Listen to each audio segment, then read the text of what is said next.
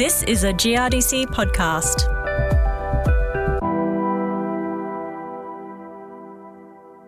Hi there, I'm Hilary Sims.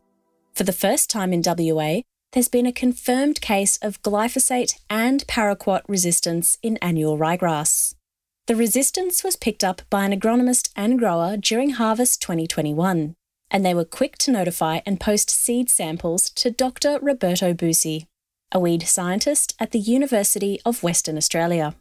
Roberto is part of the Australian Herbicide Resistance Initiative, ARI, which receives GRDC investment, and he joins me now to share what we know on how the resistance came to be, what research the discovery has spurred, and what it means for growers and advisors going forward. Here's Roberto. I was contacted in early 2022 by Brent Pritchard. Brent is a top-notch WA agronomist, part of the Farmanco team. Basically, he observed together with the local grower in the southern of WA that there were a couple of paddocks in a particular farm where it appeared that there was a significant failure of glyphosate and paraquat. One site was along the fence line, and in the other paddock, the ryegrass was widespread in the middle of the paddock. And so basically, Brent wanted me to further work on this two ryegrass population. He took good care of those plants. He obtained seeds from those plants located in two different fields. They were only a couple of kilometers apart. So then I received seed basically in January 22, and I started immediately to work on them. And we'll get into the details of the work you did on the seeds in a moment. But before we do, what do we know about the rotations and the herbicide history for the two locations where these cases were found? Well, this is a particular subject that we always struggle to get a full picture. In this particular case, we can go back in time for about 5 to 10 years because, again, it was new land purchased by the grower and the agronomist had worked on this particular client for a couple of years. But roughly, we have a 10-year sort of snapshot of what happened. So the fence line is on a slope, and we believe that because of that, historically, it has been sprayed with glyphosate, and we believe that the rate that had been applied on the fence line had been historically low because of the particular condition would have mandate sort of to speed up the process, not to get bogged. And so I guess that, historically, one of the location had received multiple application, maybe, 15, 20 shots of glyphosate historically, and also some applications of paraquat. We don't know yet how many of those applications have been historically applied. We're working on it. And in the other paddock, what we know is that the grower had a quite simplified crop rotation. The neighbor had been affected by glyphosate resistance historically, and the rotation that we know the grower had been following in the last 7 to 8 years is canola wheat rotation. Interesting. Okay, so Roberto, let's move on to the research now. What did you do when you first received the seed samples? The first step of my research was to confirm what Brent and the grower had seen, observed in the field. And so I did test for paraquat and glyphosate, and sure enough, I found those two populations were highly resistant to both of those herbicides applied individually. For example, I had plants surviving 10 liters of glyphosate and 4 liters of paraquat. So it was a very clear, significant, and high-level response. So what I did then, I tried to apply a double knock. A double knock is traditionally a glyphosate spray followed by a paraquat spray. I also tried 2 applications of paraquats, 2 sequential application of paraquats spaced out 10 days apart. And so confirmed again that both of those 2 populations coming from fence line or paddock were resistant to the double knock. And so I think that here we need to pause a second because, the double knock has been a pillar, a fundamental strategy to manage weeds in fallow situations, in knockdown situation, to manage difficult to kill weeds, for example, ryegrass that had evolved resistant to glyphosate. It has also been a fundamental strategy to delay resistance, because there has been modeling work done 20 years ago that showed that if growers would have used and adopted the double knock, the resistance to either glyphosate or paraquat would have been extremely rare to start with, or delayed by 20, 30 years.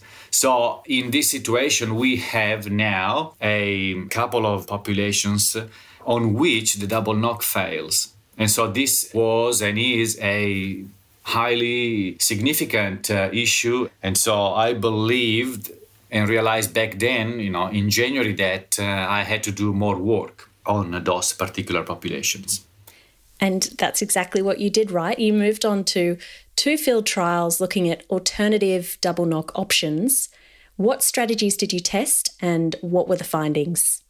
I started to look for options. I immediately tested for more complex double knock strategies. For example, I looked into glyphosate or paraquat applications in a mix with a Group G herbicide, Group 14 herbicides. That is what can be done to basically cause more damage. And they did work to a certain extent. And then I wanted to test either glyphosate or paraquat in combination with pre-emergent herbicides. And I had a specific question because I really wanted to check whether the interaction of paraquat with some recently introduced pre-emergent herbicides, how additive that interaction would have been. And this was probably the quantum leap type of moment, because I've seen and found that when paraquat is mixed with some of the pre-emergent herbicides that are available to growers, the damage that we could cause to those populations jumped into the 90% sort of level. So it was a great discovery, because the same thing would not happen with glyphosate. The results I had is that when I was mixing a pre-emergent herbicide with glyphosate, I would have, at the very best, under control conditions, obtain 50% control. So I remember clearly it was about March. I had quite exciting discovery, and so I have asked several chemical companies whether they wanted to participate in a joint endeavor. And I wanted to test those options in those 2 fields that had been found. It was March, so the growing season was just about to start with opening rains. And I had a really positive response from some of the companies, such as Bayer, FMC, BASF, and Syngenta. They were happy to subsidize this project, to be involved. So through the local agronomist brand, Pritchard, as already mentioned, we obtained the permission to access those 2 field sites by the grower. The grower was happy to have us on his farm, and so we went. We contracted the Living Farm, who did all the trial experimental work for us. We have now obtained the data from the field, and I am in parallel also. I kept working on those populations. I immediately exactly replicated what I did in the field. Again, repeating the same experiment a couple of times to have quite a bit of data collection and lots of confidence on what we have seen, because there is a lot of correlation between what we have seen here at UWA in under control conditions and what has happened in the field. That really is extraordinary work, and I know it's very much ongoing for you and the RE team. What are the wider lessons that growers and advisors should take away from this? Should we be changing our current thinking on how we use paraquat especially? I guess that the main lesson is that paraquat resistance is rare but easier to manage. It can be quite simple to basically use paraquat in a more effective way, because just by simply mixing it, we can probably already delay or greatly manage a problem and reduce the likelihood, the probability of that happening in a broadacre situation paddock.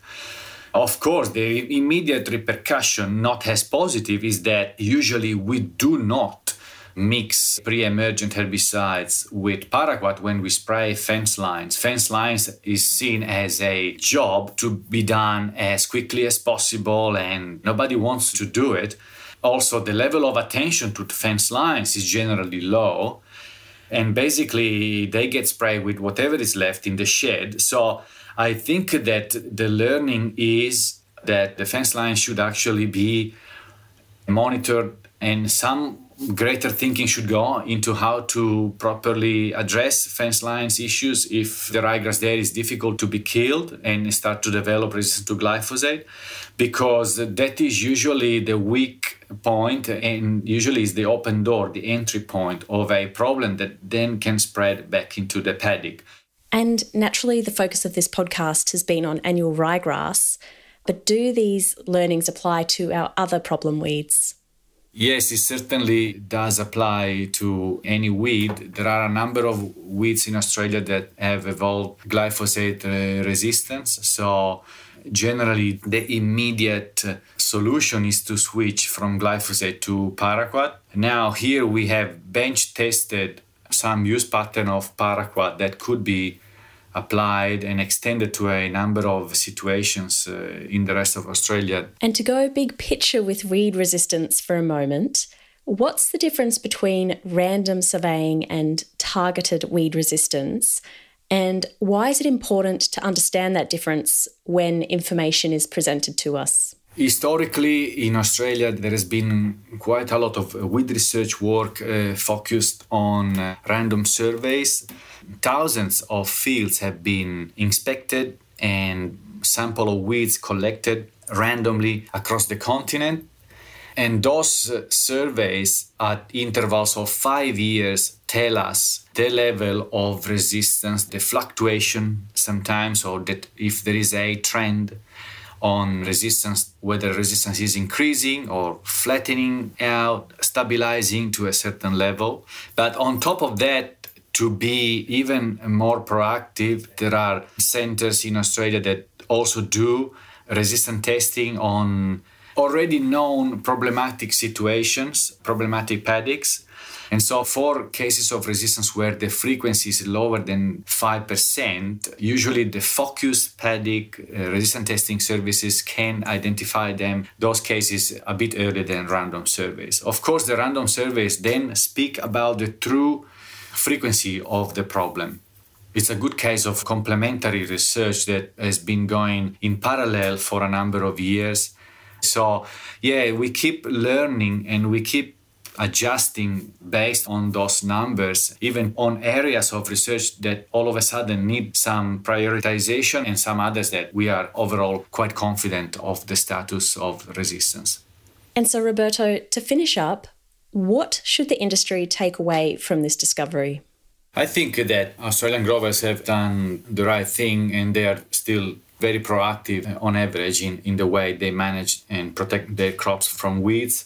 I believe that a very easy suggestion to be made would be to every now and then maybe do some resistance testing of your paddocks, of your difficult paddocks in situations where you might have a blowout, or you might just have noticed something that is not quite right with the level of control you were expecting.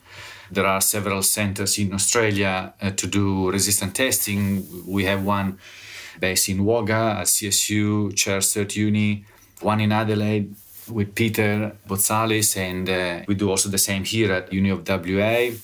I am aware that also in other parts of Australia, this issue of dual glyphosate and paraquat resistance in annual ryegrass has been found. I believe that the number of cases are extremely limited. It could be 10, 15 at the very best that we are aware of across the whole Australia. So there is nothing to panic about. We already have some solutions that can be deployed immediately because we would just follow use patterns of some herbicides that have been available and we have been working with for a number of years. So nothing to panic about. Resistance is definitely sometimes can be scary, but we should just look at it as a bit of a hurdle that opens up on opportunities to refine, to fine-tune, and to learn more about the herbicide technology that we deploy every year, and basically a good opportunity to optimize the whole process and be once again confident of the investment that we do and the fact that the technology works well if it is used well.